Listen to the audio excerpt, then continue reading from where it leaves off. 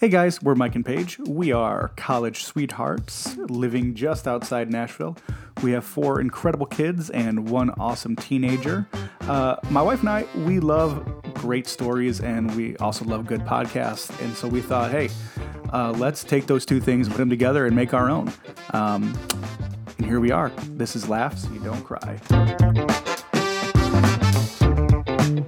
Hey friends. Okay, so this happened this happened a couple of weeks ago. For those, I think we've mentioned it here. Our church is a Baptist church. It's the first time, none of that. First time I've been a part of a Baptist church. In high school, I had a lot of friends who were Baptists. But ironically, living in the South, I had never attended a Baptist church. Well, as you can also imagine, I am exuberant in all of life. Our church growing up... Calm down. Our church growing up used to say, like, if you can get rowdy for a football game, then you for sure can get rowdy for the Lord. And I believe that in my soul. Like, if I'm exuberant in all of life, it would be kind of weird if I was very somber at church. Yeah. Anyways, so one of my favorite things to pick on Hope about, and I do it like tongue in cheek because I love our church so much. It has been one of the most restorative places we've ever been and attended and served. Hope does not talk during service. It is, like crickets. I've been to churches where they clap. I've been to churches where they're amen. See, and here's, guys, I'm going to interject because I've been part of Baptist church my entire life. Baptists, it's a cultural thing, honey. If there's clapping, then something's wrong. So, so like to hear the nothing, that's how you know you're crushing it, because it's just like they're in awe of the Word of God being presented. Right. So our pastor's super great. Like, I really love him. He has an incredible character, and he's kind of like, he was my dad's age. So like in that way, I'm going like, hey Dad, what's up? But he was doing the sermon the other day, and he was just like killing it. And he was talking about, like, what do you do when you're waiting on God to move, or you're waiting on him to release you into a season, when you're waiting on him to, like, you're kind of striving, and like then the next step that you want is not happening. And he was giving all these different examples. And again, our church is like super quiet, like they always are, giving all these examples. And he's like I feel like he's getting fired up and giving all these good examples. And just so happened that day, Mike is a back row Baptist, like loves sitting in the back row. I prefer 2 or 3 seats from the stage. And he, our pastor, was giving all these examples, and he goes, what if you're like in a relationship, you've been going out for a long time, you're hoping that ring is coming, but he still hasn't proposed, and I go, dump him from the back. And it was one of those times where, like, before I even like knew it was happening, those words came out, and I was like grasping, trying to get them, but they were already out there, and the whole congregation erupted in laughter, which would have been great, but I was not supposed to be talking. Well, and I'm going to give a little perspective on this, because maybe internally you were thinking like, oh, those came out of my mouth, I got to grab them. She said that, and then she kind of like looked down with like a mm-hmm. Her face, like, listen, if you want to get me fired up about something, it's that men will not commit these days, and I do not approve. Well, you got to find a woman that's good enough to commit too, which I did. Oh, I will muck duck you. I found them, but they're just not out there anymore. That's why guys aren't committing. Office episode where R is the most menacing of all our letters. That's why it's called murder, not muck duck. Anyways, I don't know. Anyways, it was one of the more embarrassing moments of my life. And Pastor came up to me after service, and he was like, Paige, was that you? And I was like, I am so sorry. Like, I did not mean to. It came out before I had to. She was excommunicado. No. And he was like, I thought it was funny. And he even like mentioned it the second service. But that is a time where I've been really embarrassed. And as your husband, so was I.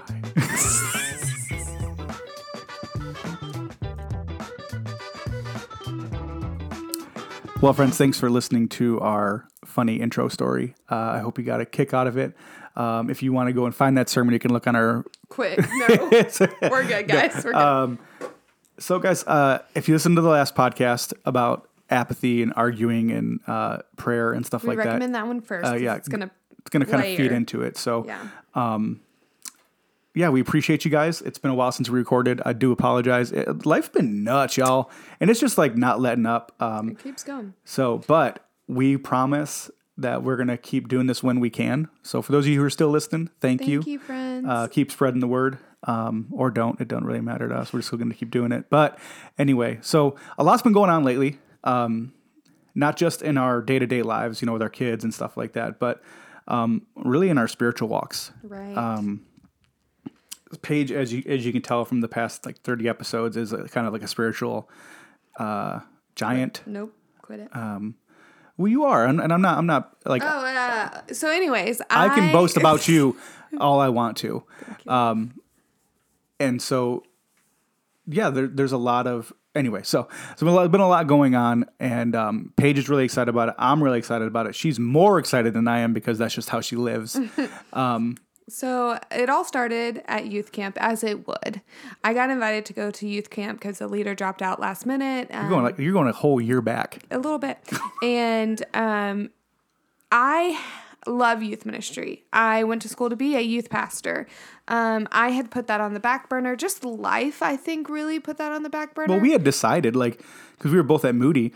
Right. When we got married, it was I was submitting to where God was taking you is what I kind of felt, which there's a lot of things that kind of go into that, but that's kind of where we landed. Yeah.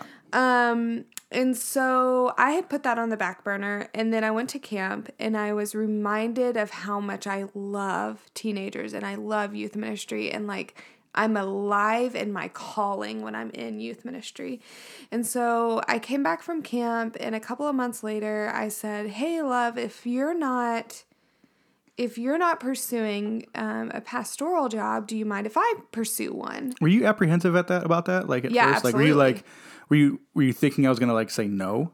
Okay, women in the church, y'all know what I was feeling.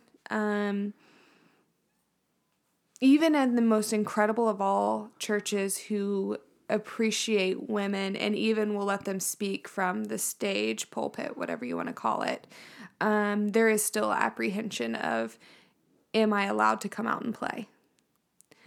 And so I was apprehensive, we've had this conversation millions of times in our marriage, but not apprehensive from that, but just apprehensive of is this okay for us? We have young kids and all the things. So anyways, the short story is Mike was like, "Would you please? I would love to." Yeah. And so I'll be a pastor's husband. Does that sound weird? I mean, it does. Just sound. So we prayed about it, and I really feel like the Lord releases you into seasons, and so I was just waiting on the Lord to release me. Mike went to a concert in Memphis, which is a couple hours drive from us. Y'all, Memphis has the best music. Nashville sucks. And so I was alone at home. The kids were in bed. I never have time just alone anymore. So all the factors came to be so that I was alone, and I was like, "Lord, can I start applying for jobs?" And I applied for a week before he told me to stop, and so I stopped. And I went through the process with several churches. And one church in Tacoma,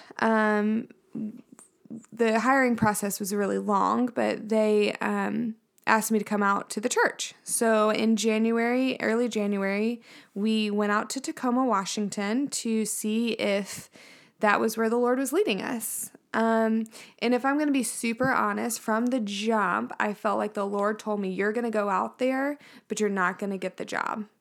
I felt like the Lord said, you're going to go out there, but this isn't going to work out. I don't know if he said you're not going to get the job, but he said it's not going to work out.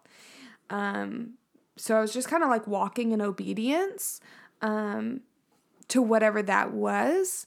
So we went to Tacoma, and you could have called us at 3 different times in the same day, and we would have had a different answer the entire time. Yeah. It was truly there's just a lot of factors. Like, we have very small children, and church is your family. And is this a church body that we want to be a part of? Like,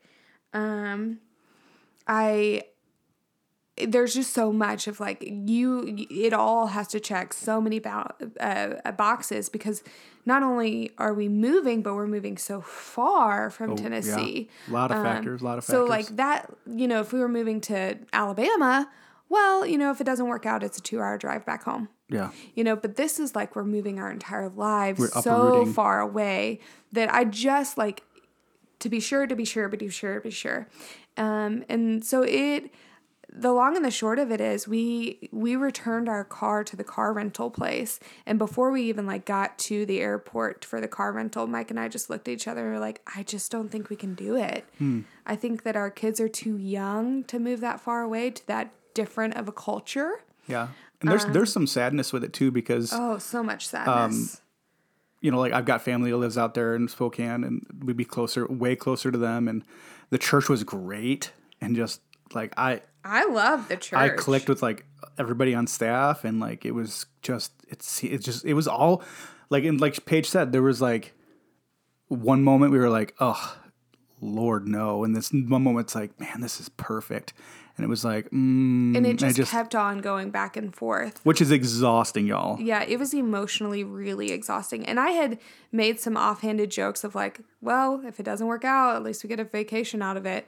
That was absolutely the dumbest thing I've said in my entire life, because it emotionally was for sure not a vacation. Yeah. Even though physically we were gone. I mean, Mike burned through a good chunk of his PTO days. Yeah. In January. Which is a bummer. But all of that to say, Tacoma and I both got on the same page of like, this is a no for both of us. Yeah. Which also was hard to hear for me. I was like, man, that's a bummer. But then I had to realize like the Lord is ordaining my path regardless. Which also, like, that is the best case scenario, that both of us heard from the Lord Yeah. and both of us were on the same page of it's no. But it still like rubs that rejection wound. It does. And that's one thing I think we'll talk about later is Paige's rejection wound. Yeah, I don't like to be rejected. Who loves like, yay, I love being rejected. But But it's like a big, like it's almost like a nuclear fallout when you deal with that. And I'm not being mean by any means. That's not. It's it's something we all struggle with. But nobody's gonna be like, I'm gonna go and talk about how I feel about being rejected. Right. So that happened in January, and we came home. And then there was a youth pastor conference that I was already planning. Our youth pastor offered it up to any of the youth leaders to go. And then he ended up, no one could go but me. And so I was like, you know what? Like, I'll just buy my own hotel and drive separately myself. And I'll just go because I'm interested in being a youth pastor. Like, I think this would be really great. And then after I came back and it was a no, I was very sad. I went through a couple of days of just being super, super sad. Not because I wasn't confident in that this was where the Lord had and what he was doing, but just like, it's not time yet. It was just like a bummer that it wasn't time. yeah. And so our youth pastor said to us, hey, how about Mike come to the youth pastor thing, and actually the church would like to take care of it for you. And I was like, that's very kind. Yeah. That was super, super sweet. So we ended up going to this youth pastor conference. It was super great. It's called Conclave. Yeah, it's a lot of Baptists in one place. You loved it. Oh man, those are my people. Yeah. Especially like the really awkward Baptists, that are like from like the 200 people church that, it's all homeschooled kids and they were homeschooled and. It was let me great. tell you, man, them's my jam. I tell- literally have two kinds of people. I have people who have been stabbed and who will stab, and I have people who have never left their hometown. And I get along with really both is. them so well. Yeah. So what was really funny to me is at this point I was still looking for youth pastor jobs. And so I was like, this is going to be a great networking event. I'm going to go and meet a lot of people. So we kind of went for me. And we walked around. They had like booths and stuff like that. And we walked around, and of course, the booth person would go straight to Mike and be like, hey, tell me about your youth ministry. And I was like, You've got to be kidding me. Like, I wouldn't say like I'm an ultra feminist. So like, just keep in mind, though, like feminist. Femicist is what I said, like scientist. What I noticed was like in one of the breakout sessions, there were women there, right? There was a girl who was literally knitting, crocheting. Difference. I'm sorry, guys. Don't stab me with one of your needles. But in this thing, like she's literally like, whoa. It's been a minute since we've been in that environment. And then, like, either they were pushing, holding babies, or they were expecting. Right. Like, there was like a certain type of woman that was there. And then there's me. And then there's Paige, who wore all her sparkly stuff, who got so many compliments on the jackets that I bought you. Mind you, thank you. You're welcome. Thank you for buying me Christmas jackets. But sparkly man, jackets for Christmas. Oh man, and you know, as a guy, you know, it's just like with anything else. Like if you're not exposed to it, like you're not going to notice it because you're not used to it.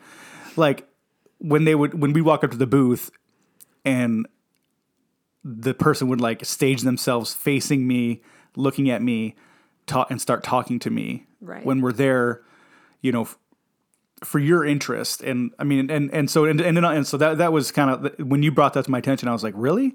Which is weird because I'm usually pretty open. Like I can see those things pretty clear, but I just didn't see it. And, yeah, it was I was actually like, can I please show you that I haven't been lying this entire time? Like, the church does not look at women. Yeah. And anyways, all of that to say, the first night of conclave, I had a really holy moment with the Lord. And I just said to God, I was like, Lord, like, there was a position that I was maybe hoping to have. And I was like, God, I just give that to you. I just give it to you. Like, I can't even hope to have this. Lord, I have to submit that, like, whatever you want to do, Lord, let it be. Let it be. And I said, even if it means, like, you're not calling me to youth ministry, maybe I misunderstood. God, if it's not youth ministry, if it's not me being on staff, like, okay, let it be. Like, I'm okay with it. And, like, truly, I give that over to you. Because I've said this in other podcasts, I've been wrestling. I've been really, really wrestling with the Lord, and at times striving. So there's the sin in me. Like, I'm striving, I'm wrestling, instead of, like, I keep having this picture of, you know, babies who, when you hold them, they like do barrel rolls in your arms, and how really what you want is them just to be like, know that they're being held. They're being safe from whatever's on the floor that you're trying to get, you know, to have them not get into. And I have been doing that in the Lord's arms. I have been barrel rolling when he just wants me to stay still. Yeah. So I had that really holy moment with the Lord. And I was like, okay.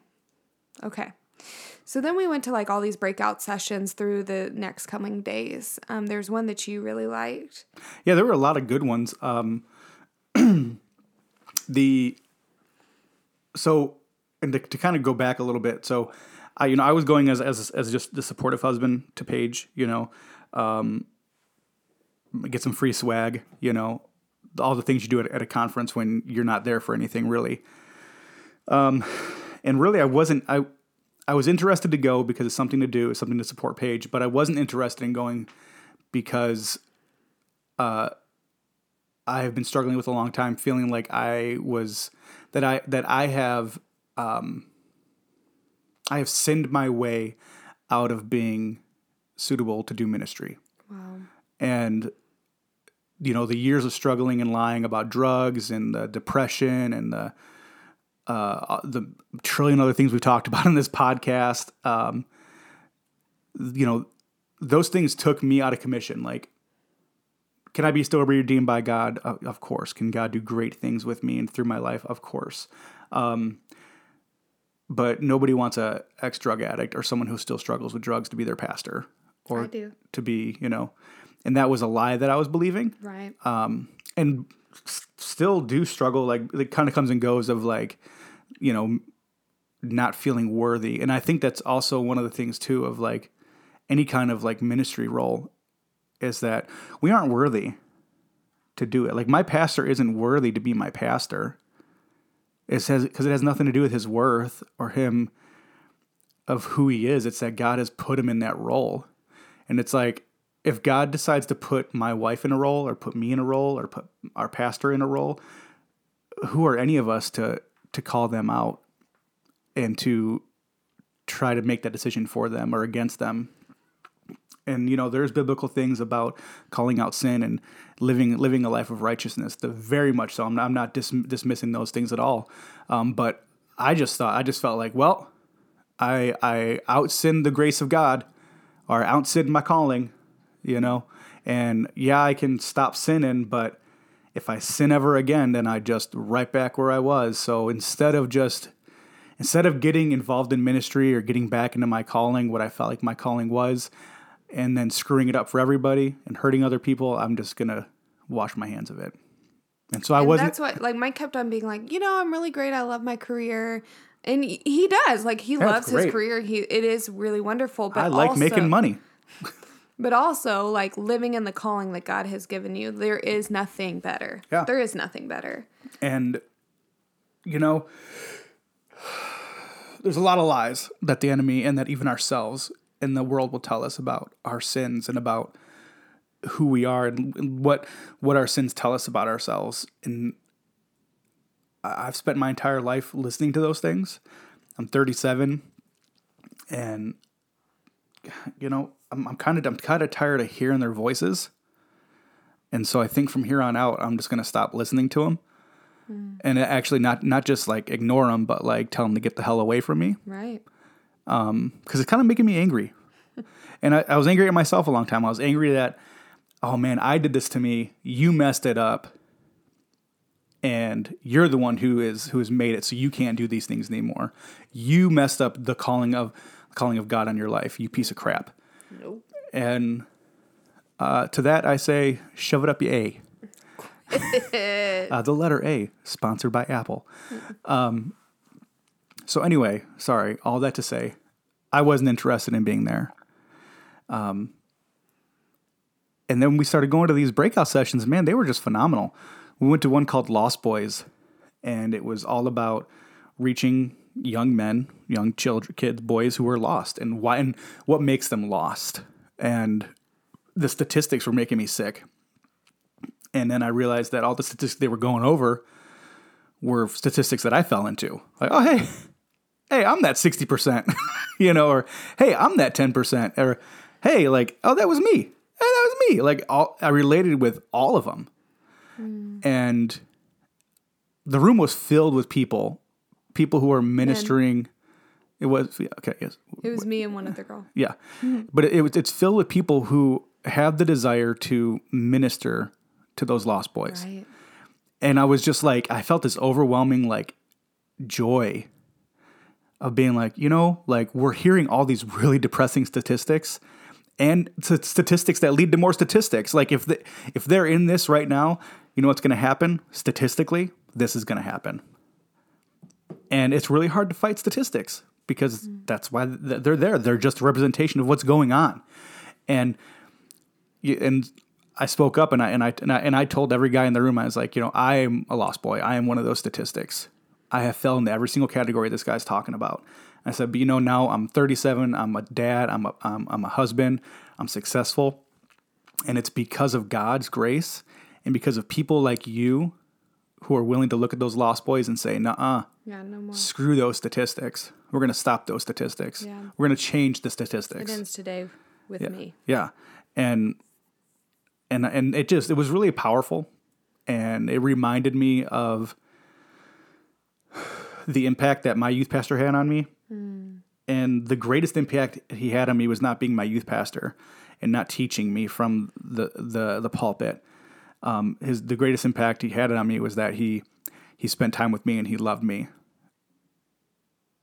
And that's it. Right. And so, you know what I'm not dismissed from doing because of my sin? You know what can't be taken away because I'm an ex-drug addict? Is my ability to love people and to spend time with them. Right. And if the Southern Baptist Convention or churches or people dismiss other people from living out their calling of being a pastor or minister or whatever because of those things. Okay. But the one thing they can't dismiss is the fact that we're able to love people and change those statistics. Right. And so, anyways, Mike and I got out of I didn't mean to say anyways, like dismissive. I'm so sorry. I did not. Somebody called you out on that. It was Jared. We met our best friend. Okay, I met my best friend. Yeah. We are best friends now. We cut it up big time. Jaron, he's the Chick-fil-A guy who does the... he's the comedian, Jaron It is my Myers. pleasure to serve you. Yeah. We met him at Conclave, and like having the two of them in the same room, I felt like the room was going to explode because they're both quick-witted. And so it was like ping pong, and I tried to keep up with Mike, but like they were just like, it was really Didn't I offer to give him $1 because I thought he was a homeless guy. So anyway. So Mike had this whole thing that was going on in him. I had this thing that was going on in me. I hadn't really told Mike about it. I was really frustrated after that first night because everyone was going up to Mike.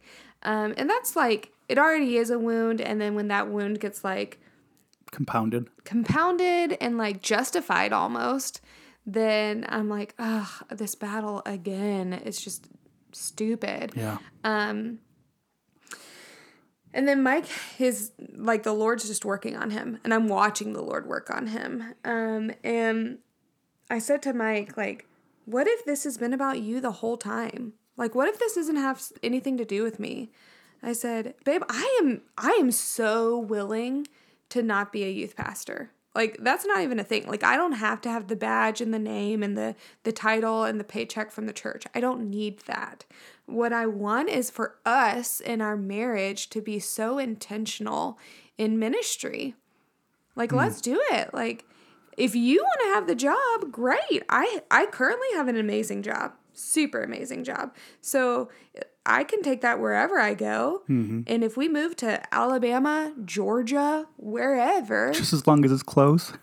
Well, we did decide that we're probably staying in the South. That or Michigan. We'll see. Yeah. Like, we want to stay. Anyways, all of that to say, the Lord can do what he wants to do with all that. But Mike and I just had this conversation of like, what if this has been about you?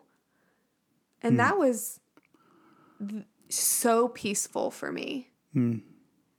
Like, if we don't want to base things off of feelings, we want to base them off of scripture. But there are times where the Lord gives you just complete peace. Yeah. And I think even if it was just that Mike's on board, like, and he was on board before, for sure. There was no, like, he is my biggest cheerleader. He was supporting me. He was rallying behind me. But even, like, there was just a new peace that was there. Yeah, I agree.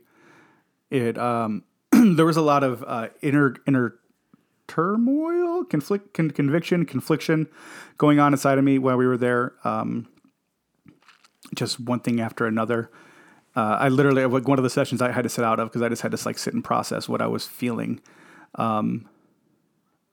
Because I'm in this room filled with 1,000 people, and a majority of them are, youth pastors or serving in capacity to minister to youth and just minister to people, and it was like, I was just reminded there's no difference between me and them.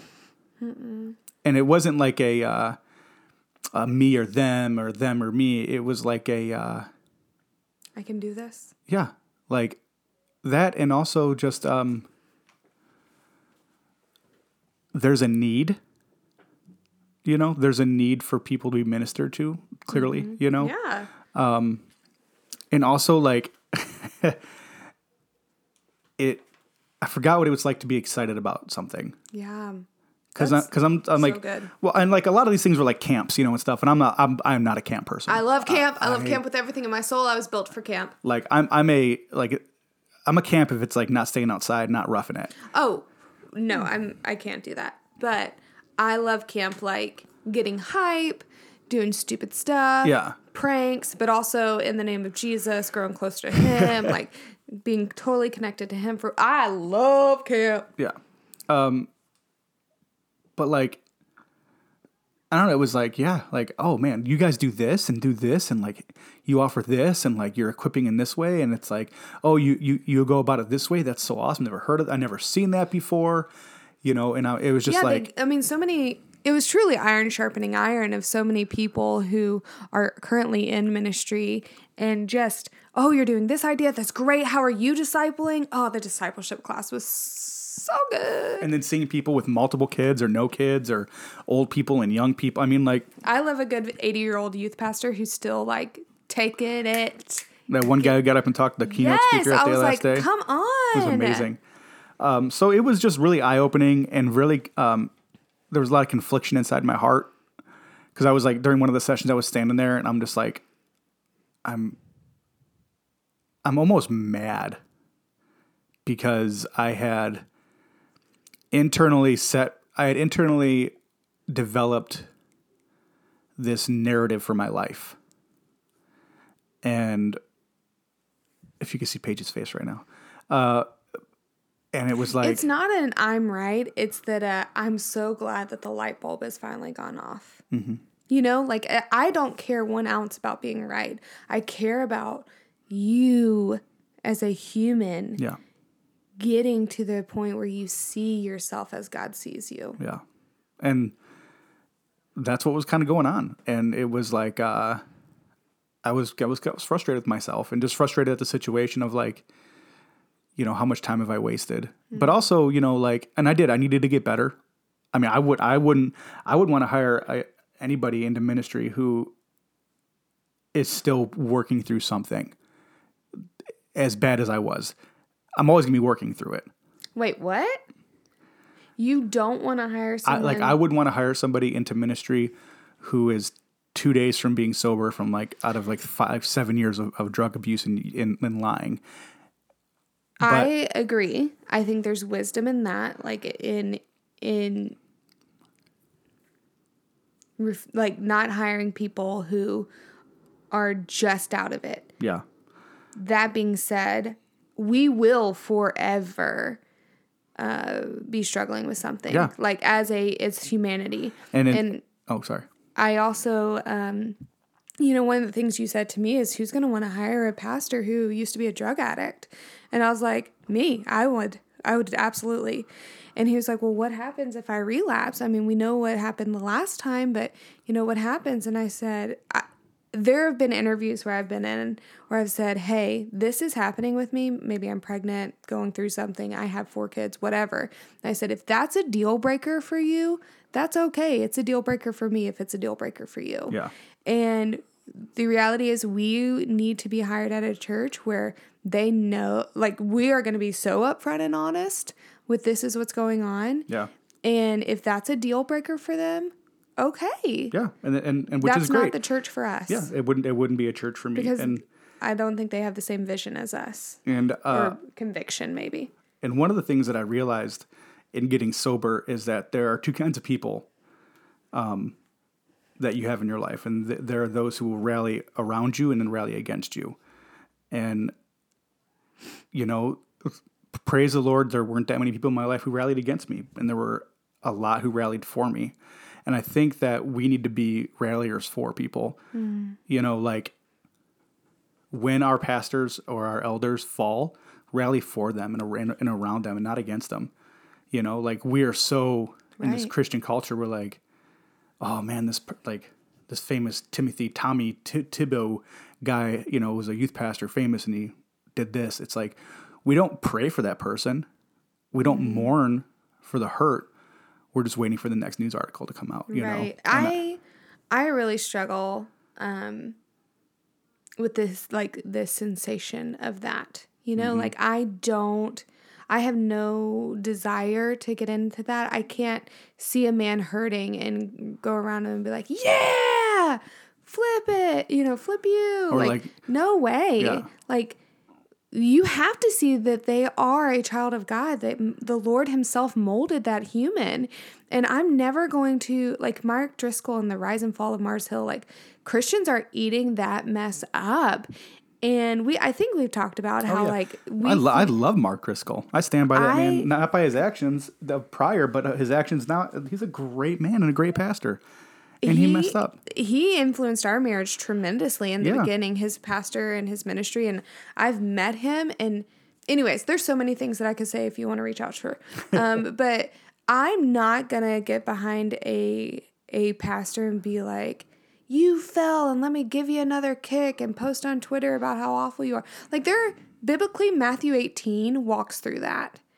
If you have personally been offended, like and that goes back to the gossip portion of what is the motive here? What is your motive? You have to check your heart. Anyways, all of that is to say. What were we saying? We went on a little tangent there. Sorry, guys. Tangent. All that to say, I was there and I was feeling all this conviction and conflicting feelings, and I don't. I also. I'm okay. The church, I feel like, can do a lot more for itself, and believers can do a lot more for the church than just be a consumer. Because the thought that, well, okay, so I'm going to get into ministry now, or, like, oh, I've got to wait until I find the right church or I get fully healthy and blah, blah, blah. All these things, like, the church is supposed to minister to others and minister to itself, and not just the pastors. And I felt a lot of conviction about that, of like, I don't have to wait. Mm-mm. And you know what? I may never, ever have a title. And Paige may never have a title. We may never get a paycheck from a church or a nonprofit organization. And that's okay. Right. I think we can be incredible leaders and just incredible Christians to each other and use our calling and our skills in that, like. And also bring all the teens to me. I want to love you so well. But like when I was sitting in the seats, in the rows of the seats, it just reminded me of like, yeah, that guy on stage is having a really big impact, but there's a greater impact, and that's where I'm sitting. Mm-hmm. Like I asked for prayer, and people came and laid their hands on me and prayed for me, and it's like, this is 1,000 times more powerful. This Right. 2 minutes than every single sermon ever preached from that stage added up together. Right. And it's like, we are at such an advantage, you guys, as Christians in the pews, but no one's telling you that. Your pastor delivers a message and he loves on you and he tries to shepherd you, but the people next to you in the pew need you more than they need him, and you need them more than they Biblical community. Biblical community, yeah. Like that's what held us together when we all fell apart. Yeah. When me and you fell apart. And biblical community, I mean, my youth pastor, I grew up with an incredible youth pastor, and I'm so thankful for the wisdom that he imparted in me. That being said, I look to, when people say like, who is the youth leader who impacted you? There are so many people that are like, well, this was my dad during this time, and this was my dad during this time, and this was my dad during this time. And there were women who were maybe not even my small group leader, but talked to me every Wednesday and Thursday nights, who loved me so well. And we can be those people. I say all the time, like, be a part of your local church. Please be part of your local church. And pour into the lives of others, because it means so much. And, and it changes you. And for us right now, like, could ministry be our profession and our full-time career? It could be. But until we know that, and until God makes that very clear, we have a huge obligation and opportunity to do everything that pastors do in our community, which is spreading the gospel, ministering, counseling, loving, and shepherding. Like, you can do it. We can do it. We just got to get off our butts and do it. And so on that note, I want to transition over to continue to talk about what God has been doing still. So we had all that stuff going on in August, and we had stuff going on with Tacoma in January. Oh, and it's then, been like a and lot. then we went to Conclave. So a little backtracking. In August, I really felt like Mike and I were just going through some stuff, and we're going through counseling, and we've been going through counseling for years. We went to praise marriage God. counseling for 2 years, and then I saw the counselor after that for 3 years. And we've been to 2 marriage intensives. Yeah. So I felt like the Lord told me, and then I told Instagram because that's super holy, right? I felt like the Lord told me sometimes we go to counseling when what we really need is to get on our knees before the Lord and ask for His divine healing, which, yes, sparked so many debates. I love counseling. Y'all know I love counseling. We have dropped some money on counseling. And I felt like the Lord was telling me, and I shouldn't have posted it on Instagram. I should have just taken it to heart. I think He was inviting me for His healing. I think He was coming to me and trying to show me that He wanted in on this. And in end of August, that was mid-August, end of August, my friend and I we've been friends since high school. We met at church. And I knew that her mom did this like prayer thing with counseling, sort of. And it came up with her, and she was like, I really think you should pray with my mom. And I was like, okay, like I'll tell, Mike, whatever.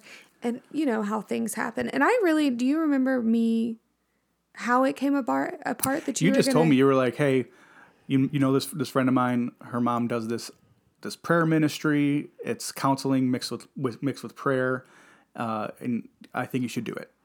Yeah, I was like, we've tried counseling, lots and lots of counseling. Like, let's try like someone like in a spiritual realm, even though we went to Believers for counseling, but let's try like a different type of counseling. Like, let's try this prayer ministry and see what kind of happens from there. Yeah, in which y'all like, I'm gonna preface this probably a lot, but I grew up Baptist. I grew up Baptist. When I got saved, I was a Baptist.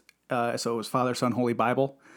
And the other side of that did for the longest time scare the crap out of me.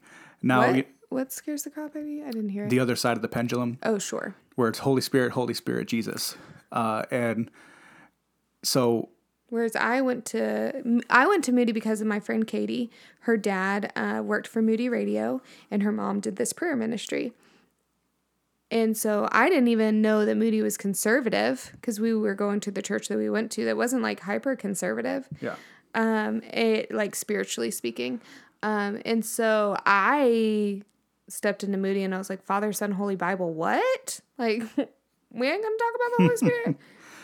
So I was like, okay, sure. Like it's like, I love counseling, and prayer is always great. Sure. Why not? So I put on the books. It took a couple times because, COVID's going on and blah, blah, blah, and scheduling. Finally, we got it on the books to actually go. And I was like, do you want me to go with you? Do you not want me? Because I know these people. They were at our wedding. Yeah, I've never met. I met them the one time. So I didn't know what to expect. I was honestly, I was doing it because Paige suggested it. And mind you, like... It was out of desperation, right? It was kind of out of desperation. Was it in between? Was Conclave before that? You made the appointment mid-December. Yes. But then it got pushed back. So Conclave happened then. Then this. Okay. So I've been going still through a lot, it was 3 weeks ago, the first session, which is, 3 weeks before or after, this whole apathy conversation me and Paige had on the podcast. So January was a lot.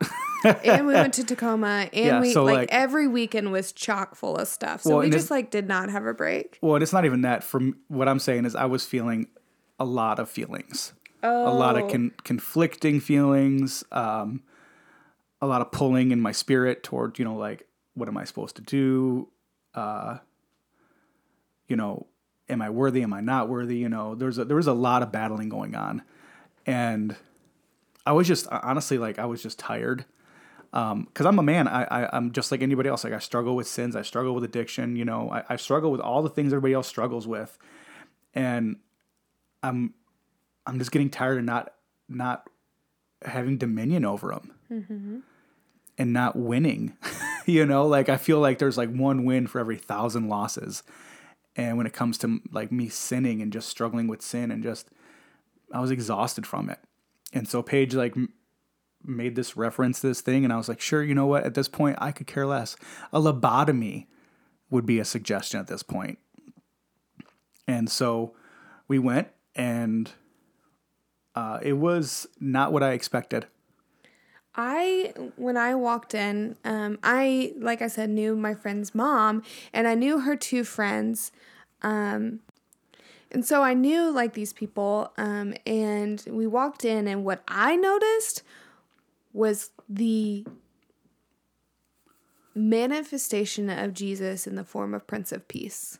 The room was so thick with peace. And I was like, whoa. But also, I felt like a war was going on at the same time. It's like that movie War Room. Like, you know that I am charismatic. Charismatic can be biblical. Like I've said to my youth pastor several times, like, I'm on the more charismatic end of the stream. And then I said whatever I was going to say, and he was like, yeah, but that's biblical. And I'm like, yeah, like I said, I was charismatic, not, heretic.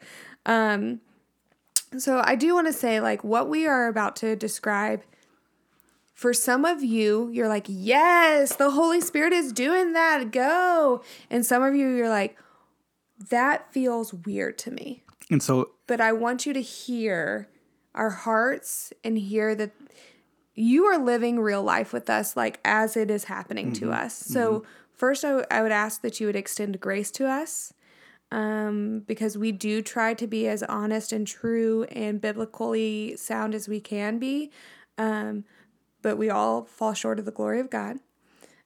Also, I would like you to extend grace to us of we are sharing our story, and so we can only say what we have experienced. And for someone who has spent a majority of their life on the, on the side of the pendulum of Father, Son, Holy Bible, but also like being very biblical minded and biblically sound in my beliefs and understanding, I was very skeptical, but also I was very guarded. So like I wasn't about to invite something in that wasn't of God. I was very much so like, oh heck no, not gonna like. He's not into weird stuff. I went in with that, but here's also what I went in with it too. What I had been doing wasn't working. Knowing and logically trying to process my struggles and what I was feeling about them and the effects they were having on me, logically trying to work through life and just trying to like, I can process through this. It did work sometimes, but doing it for so long, I should have made bigger strides in things. And it's because I believe, based on Scripture, God has made us not just to be an intellectual person, but a spiritual person. We have our minds, our hearts, and our spirits, and our bodies, and like we need to utilize all those things. And so I went in there, and then also what I went in there with was my wife is not dumb, and she's also not a heretic. And she also has great discernment. And so if something was wrong, she's my little monitor that's going to click. I have no problem walking out of situations where I'm like, nope. In fact, one of the first things Mike invited me to was a worship night at an event. And I was like, whatever that is not God. Yeah. And I walked right out, and he texted me. He was like, hey, where are you? What happened? And I was like, I don't know what spirit was being worshiped there, but it was not Jesus. Yeah. And I said, I am not going to be a part of that. And we never went back to that. No, we didn't. It was like a weekly thing. Yeah. So with that being said, like, yeah, like, you know, have grace. Because I'm still learning. Because working a muscle you've never worked out on is very weird. Like eating a food you never had before is Can weird. be weird, yeah. Moving to a different country and a new culture is weird. It takes some adjustment. So bear with us. Yeah. Like, have a little bit of an open mind. Yeah. And we were gearing this up like something crazy happened. Well, yeah. There was crazy fire happened. and fireworks and and also reach out if you have any questions. Because guys, I still got questions. I don't know what's going on. I'm in the middle of it. I'm doing it. I'm paying for it, and I still don't know. But if you have any questions, like ask, and we'll do our best to explain it. So far, I've gone to 2 sessions. Paige is at the first one, and I went by myself on the second one. So we walk in, and there's like this huge presence of peace. Mm-hmm. There's 3. Were you aware of that? I wonder how different our experiences were.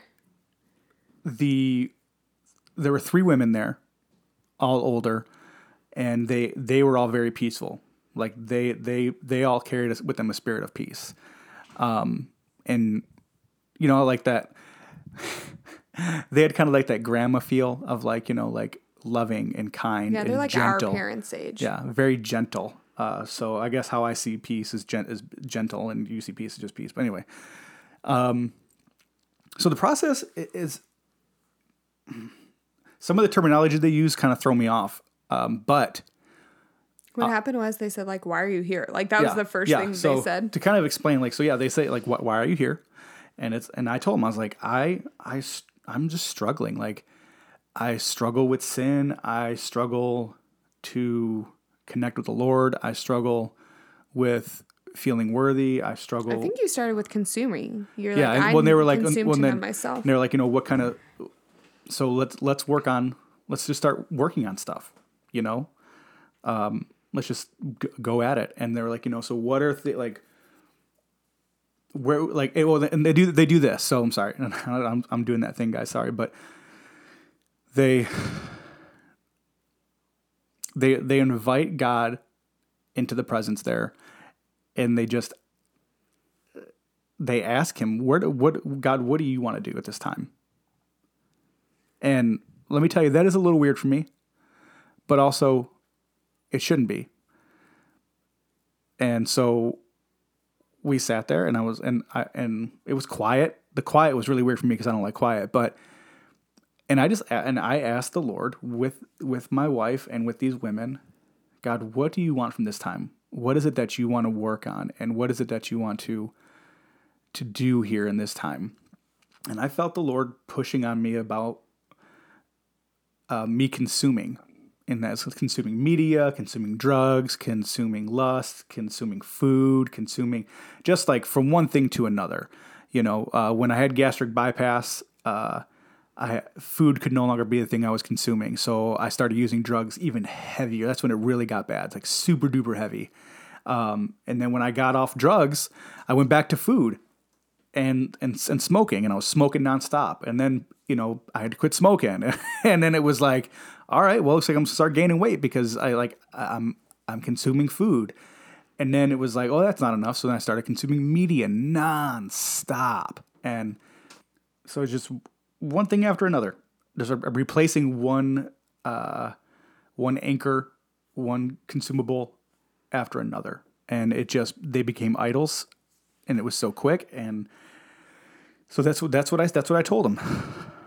And so we literally, like, it is just like counseling. Counseling always does that whole thing of like, so how does that make you feel?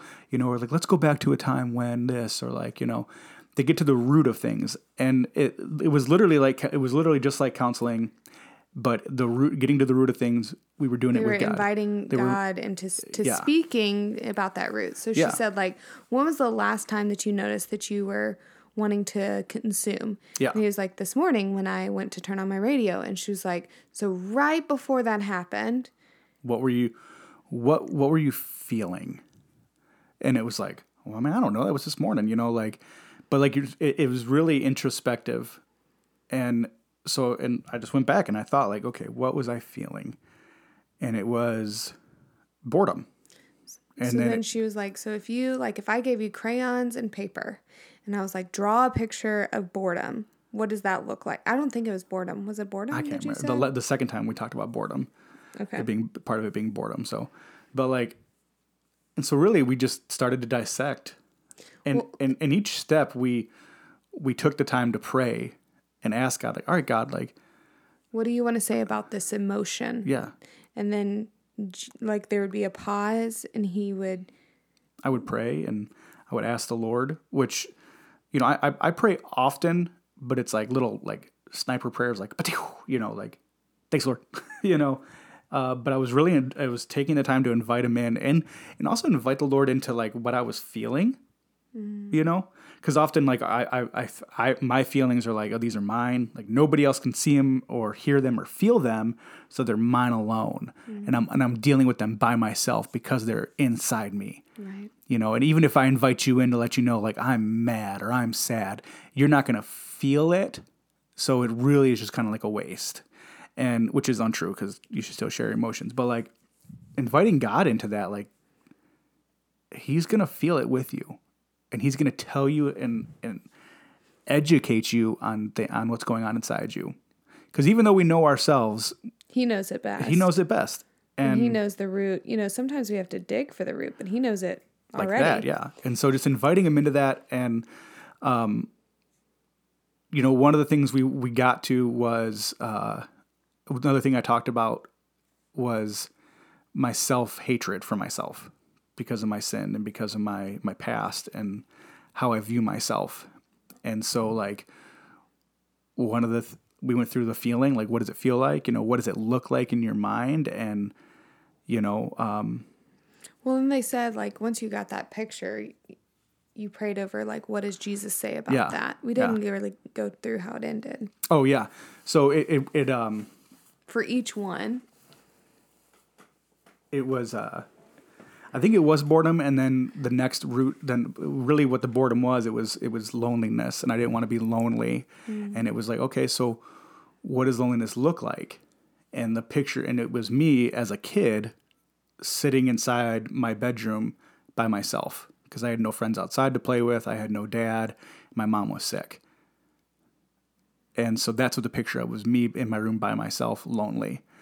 And as a kid, I would watch movies and play video games nonstop because it took away the loneliness, or it numbed the loneliness. I was still lonely, but just numbed it. right? And so we went through that, and then once we identified what was going on, we were able to then, hey, Lord, like, can you be in that place with me? Can you be in that lonely place? Like, Lord, can you be with that little boy who's lonely right now? What would the Lord say? I think is what, like, where is Jesus in that? Is I think what she said, and then she said, what does Jesus want to say to you? She would say, would it be okay, Mike, if in that image of that little boy who's by himself with no dad, with no friends, and whose mom is sick, would it be okay to invite Jesus into that room with him? And invite Jesus into that feeling. And it was, I pray about it, and yes, it'd be okay to invite him into that. And then we would pray, like, Lord, come into that room. And what do you want to tell that little boy? What do you want to communicate to him? What do you want him to feel? You're asking that of the Lord. Yeah, asking that of the Lord. And guys, it was really beautiful. It was really beautiful. Because the Lord told me, like, he was there with me. And he knows how lonely I was. And he was sorry that I was that lonely. And he's sorry that I was hurting. And then they asked you to go back to that picture. Yeah. Now go back and revisit the picture. What is it? What do you feel now when you see that picture? And the loneliness went away. And guys, listen, I'm telling you this, and it part of me is like, that's kind of weird, bro. I have told this to so many people. Like, it's kind of like if I won the lottery and I'm trying to be like, I won the lottery, and they're like, okay. Yeah. Like, I've told this to several people and they've been like, well, that's cool. Yeah. I'm like, no, what you don't understand is that I won the lottery. You know who probably dealt with that too? The lepers, disciples? the lepers and the blind, Right. and the deaf and the mute, and the people now like who. Right. I'm sitting there and watching a miracle happen because, I mean, even people who listen to the podcast, you get a little taste for what life has been like. And for Mike, and like, I get a little more of a taste because I have front row seats to his life, but like, he's experiencing freedom and I'm watching it. Like, I'm literally watching these massive chains, like the size of, I don't know, a huge chain, like a thick chain. A Mr. T chain. Right. 7 times the Mr. T chain.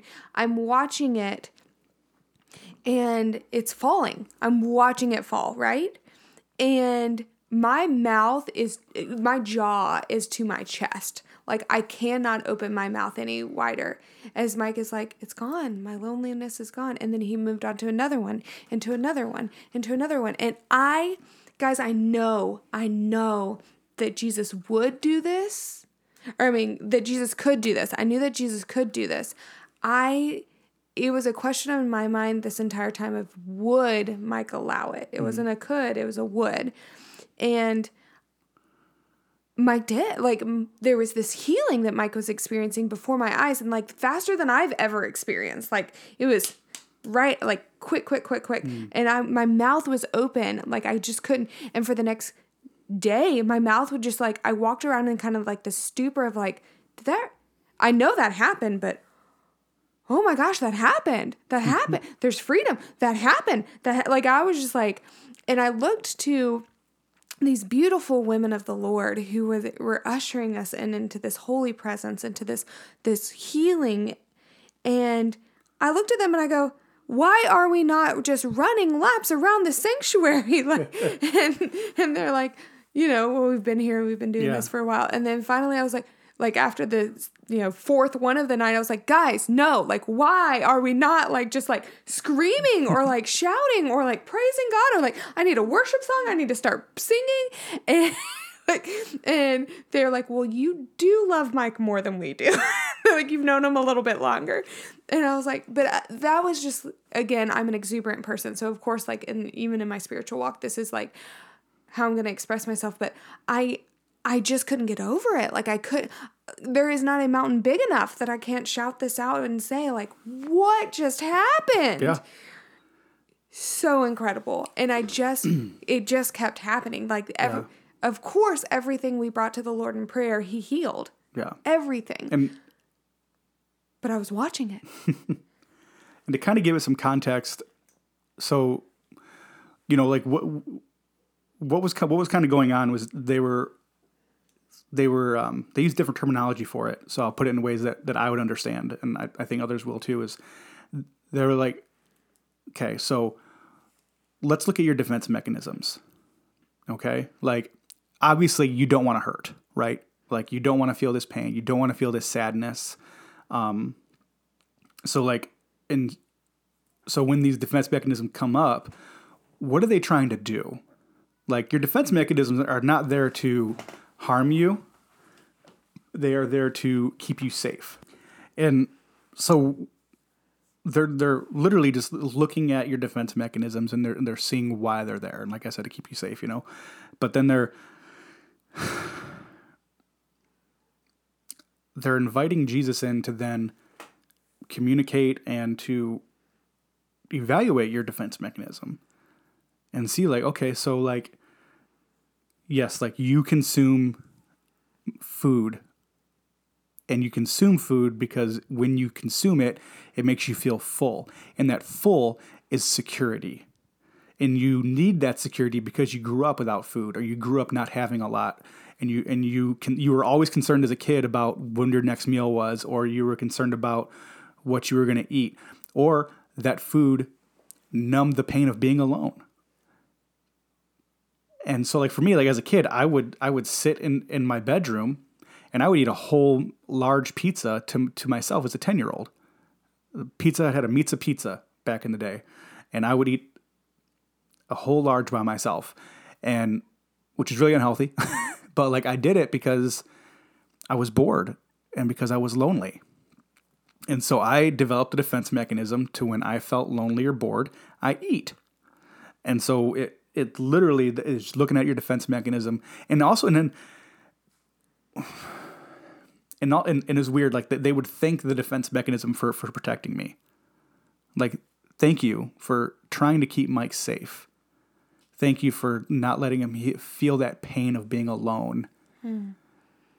And then saying, would you mind if you would step aside for a minute, defense mechanism, and let Jesus come in and do a work? Because I'm not going to let Jesus in come and do a work if I have that defense mechanism up. Mm-hmm. I'm going to push it out. I'm going to ignore it. I'm going to go and eat, or I'm going to go and smoke, or I'm going to go do drugs, or whatever. They said like something that sounds weird is like, we want to honor that defense mechanism. He is there to protect you, but also, would you be willing to have it step aside?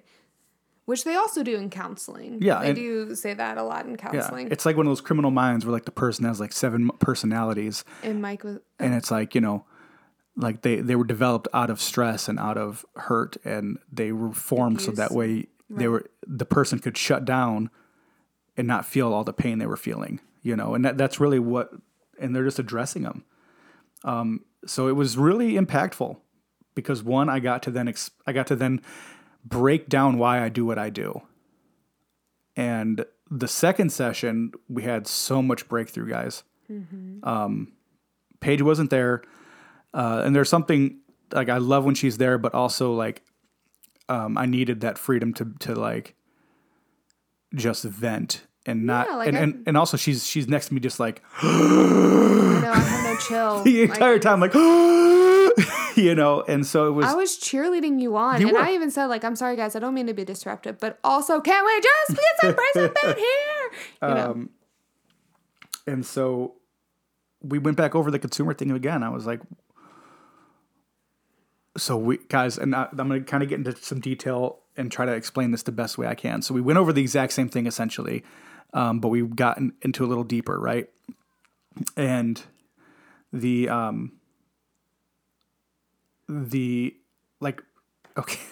one of my defense mechanisms is my cynicism. I am cynical and I'm a pessimist, and that keeps me in a place where my hopes won't get up. So I'm not a dreamer. I don't have any expectation. So that way I'm never let down.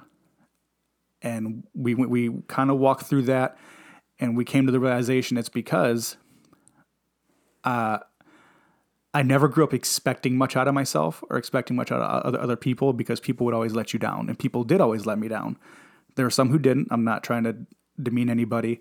I'm very blessed for what I do have, but it still had an effect on me as a 5-year-old kid, right. As a 10-year-old kid and a 13-year-old kid. And so we noticed these defense mechanisms there, and so we got to deal with my cynicism. And that was huge, guys, because I never saw it as a defense mechanism, but I watched it rear up, and I was like, whoa, guys, and I was like, literally, did you guys see that? Like, I literally just saw it pop up and like play its ugly game. And so we invited the Lord in for prayer again, and I'm trying to remember this the best I can. It went from again being lonely and feeling abandoned, and they asked me to mentally draw a picture of what I was seeing. And we realized that I have hundreds of defense mechanisms for different things. And they're all there to keep me safe, right?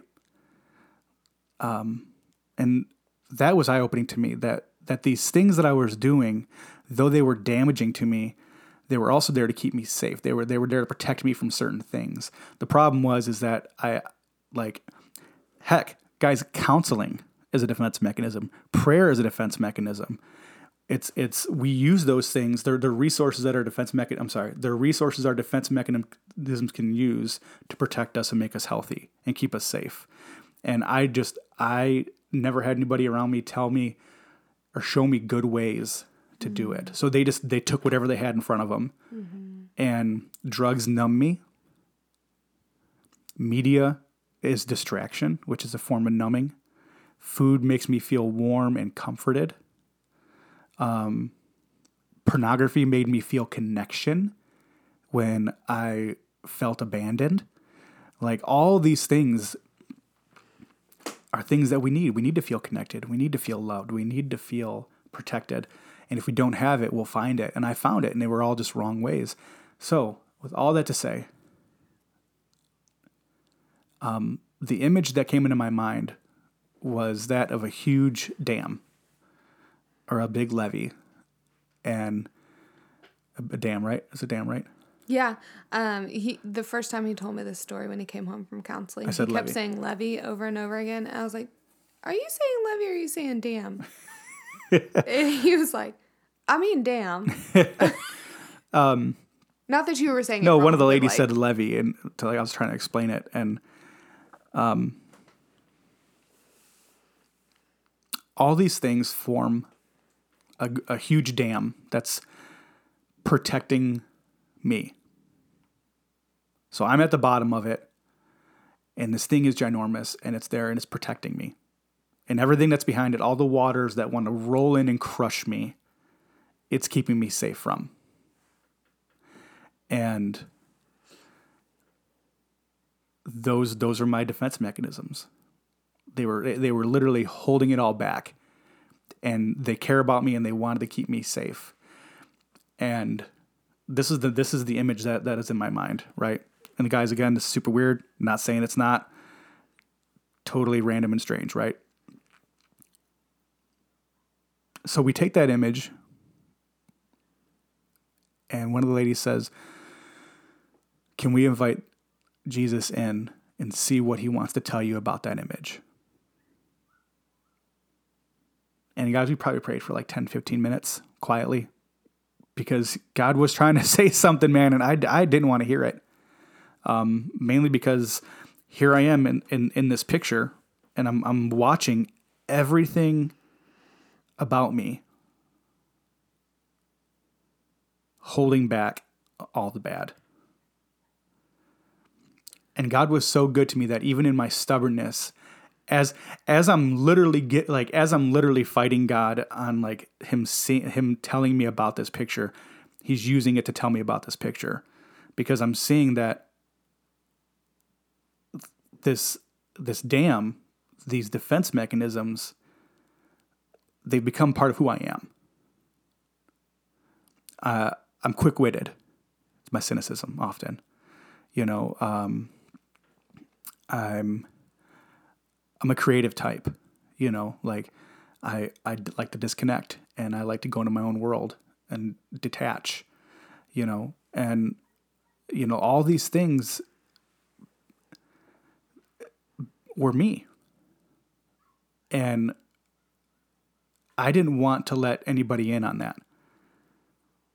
Because a big part of who I am is the fact that I grew up without a dad, and that my mom died when I was young. That was really forming in my life. It really built a big foundation for a lot of the person that I am, and a lot of the hardships that I've brought onto myself and I've experienced. And then one thing led to another. I was overweight, and that had a big issue with it, but I did it to myself. So all these things, guys, were about me. And God is literally, even though I'm like fighting him telling me anything about it, he's telling me, like, this is you. You're exerting yourself, holding back all this crap. You're trying to protect yourself, and you're exhausted. Look how tired you are. Like, God is literally telling me as I'm praying, and I'm like, I don't want him to tell me, but I so desperately do, because I'm hurting. And God just says, look at you. That dam is you. That's your arms holding back those waters from crushing you. And aren't you exhausted?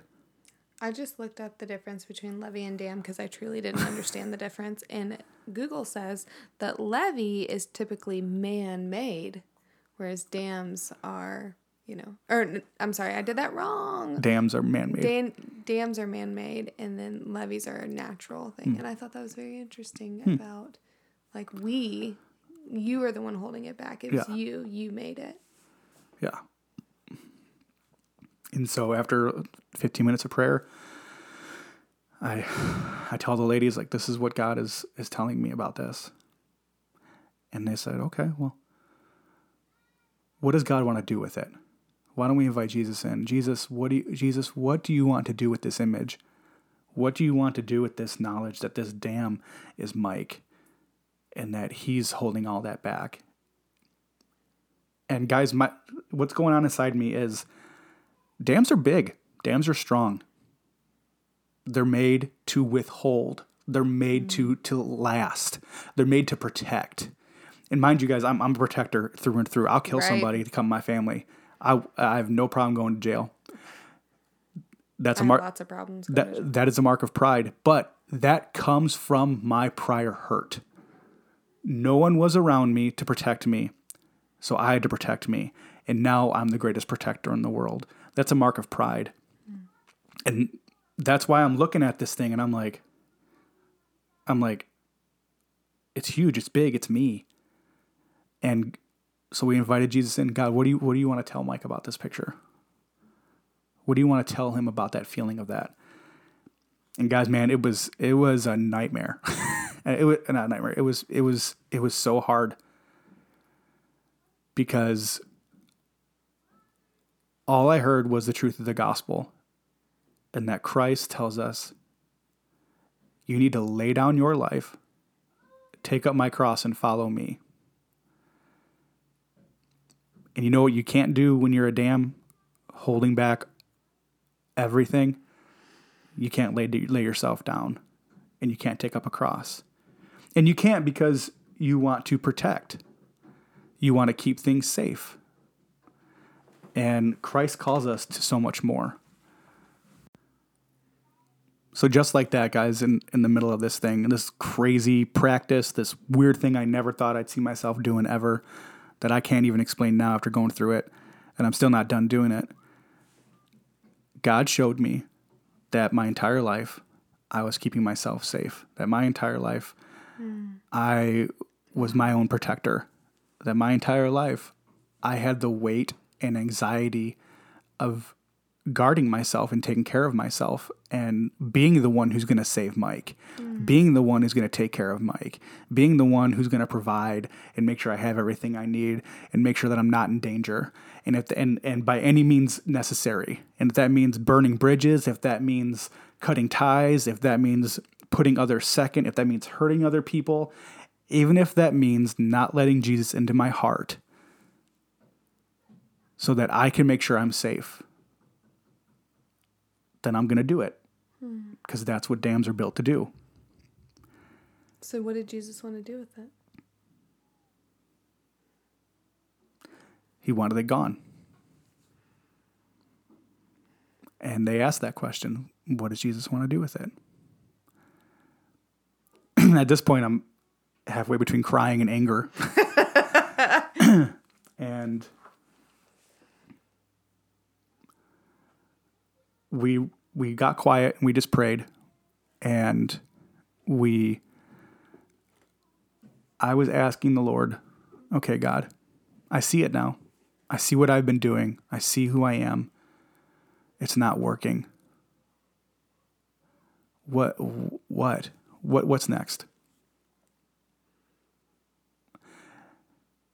And again, I heard the gospel. Lay down your life. And I heard Christ tell me, I don't want it to be your last day. And you cry out to me, O Lord, and me to reply back to you, I don't know who you are, even though you call my name. This is where things get weird.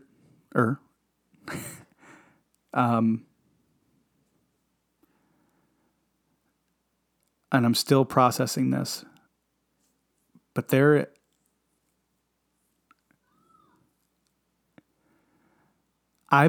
am a expert in history when it comes to Jesus and Scripture, just like somebody else is an expert on Abraham Lincoln or any other football team, Mike Ditka.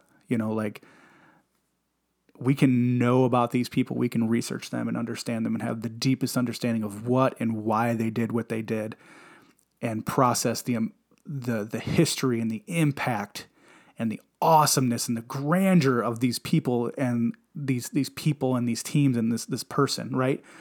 We can have such a deep, you can be an expert on it. One of those people that's hired by like a museum and you're the one walking them around, blah, blah, blah, blah.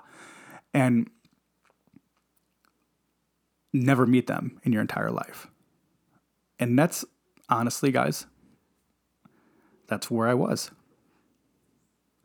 And my faith was in my head. And it was never in my heart. Because to let it be in my heart was to let the dam come down. And that's what Christ calls us to die to ourselves. When Mike came home, I said, and he's telling me all these things, and I'm just like grinning ear to ear because this is the most beautiful thing I've ever heard. And it's such a joy to have the front row seat to all of this. And I said, can you tell me, like, what was it like, the picture when you invited Jesus in? Did the dam like fall, like it was standing and then it would just all in one sheet of just fell, or was it piece by piece? Yeah, it was gone. It was just gone. It didn't crumble. It didn't tip. It was gone. Did you see the water moving? There was nothing behind it. The fear of what's behind it, like looking up at a dam from the bottom up to the top, like what's behind it is almost bone chilling to think, like, if that was gone, man, it's pure destruction, right? So the water is destruction and you're the... Yeah. Whoa! Are you just now getting that? No, I thought the water was Jesus, and I was like, what do you mean the water's gone? What do you mean? I'm holding on for the ride. Tell me. It's life. The water is life. It's the hardships. It's the troubles. It's the hurts, the pain. It's the feeling. Wow. So you were holding all that. I see what you're saying now. I'm sorry. And whoa, that makes it even more heavy. And there was no need for the dam. And part of me is like, it'd be such a beautiful like picture if it was like the dam was gone, but the cross was there, and no, I'm not that kind of person. No, what was there was nothing because Christ took it all for me, and He will take it all for me. Gosh, that's so good. Let me tell you guys, I'm 37, and for 37 years I've been dealing with what the world has handed to me and what I've brought onto myself as well. And the pain of it, and just processing and dealing. I have been dealing my entire life. Like reorganizing. It feels like, oh, that's there. Let me fold it up really neat and put it in this closet. Shuffle it, burn it, try running. I've been running and numbing. And then I numb because I feel like, it's like I handle and I deal and I organize, like Paige is saying, until I can't anymore. Right, it's exhausting. And then what I do, because it's still coming. So lights it on fire and make it go away. Well, because it's still coming, because it's still gonna come, even though I'm tired, even though I've organized the crap out of it, it's still gonna come. That's when I start numbing.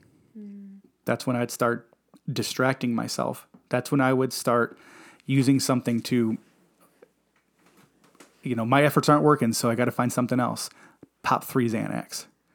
Go look at pornography.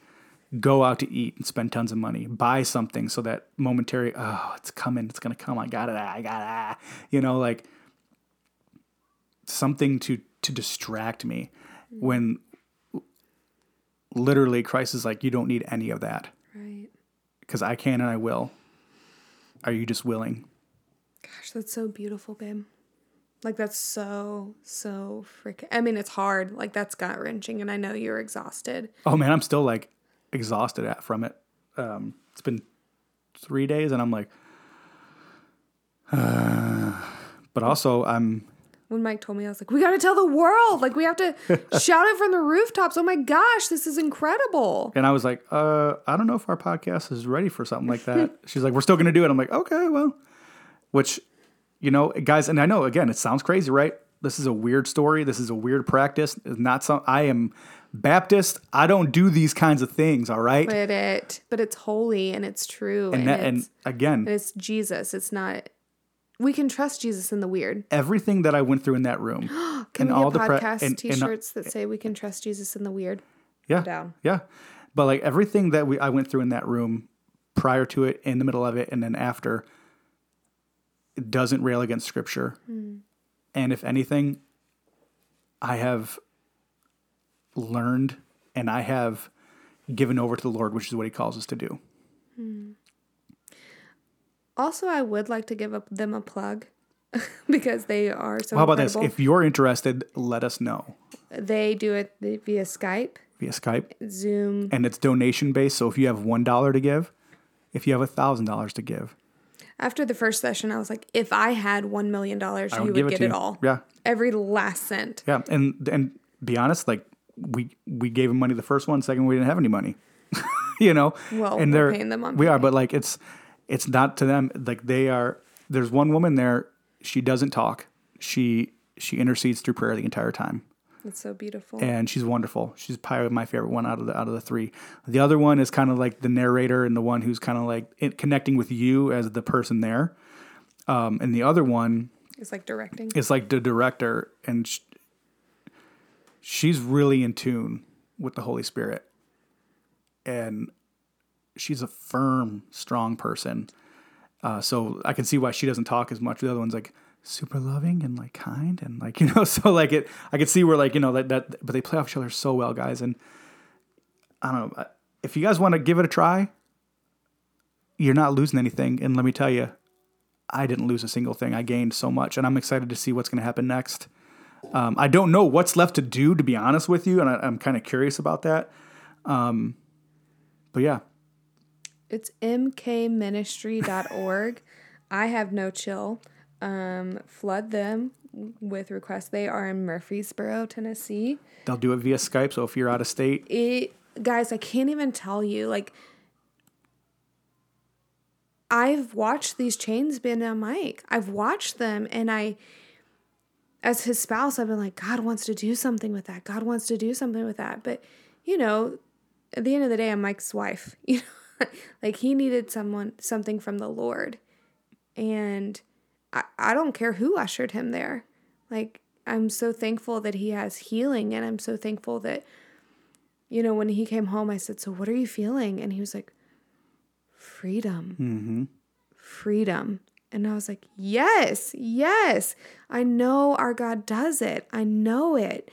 And, for years, from the wife perspective, I've been like, I know God does it. I know God does it. I know God does it. He's like, well, maybe just not to me then. And I'm like, no, I know that God does it. I know it.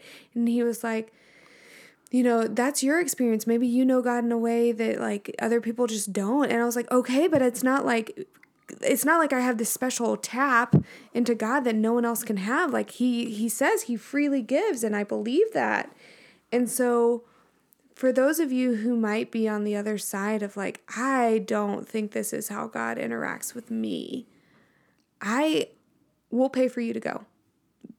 If the Lord is like at all pressing on you, like maybe you need healing in some area, reach out. Like, my gosh. Yeah, we'll figure it out. We want you so much to have healing, and the Lord does give you healing. And if you're near us or you are not near us and you want to talk to me, because hear me out.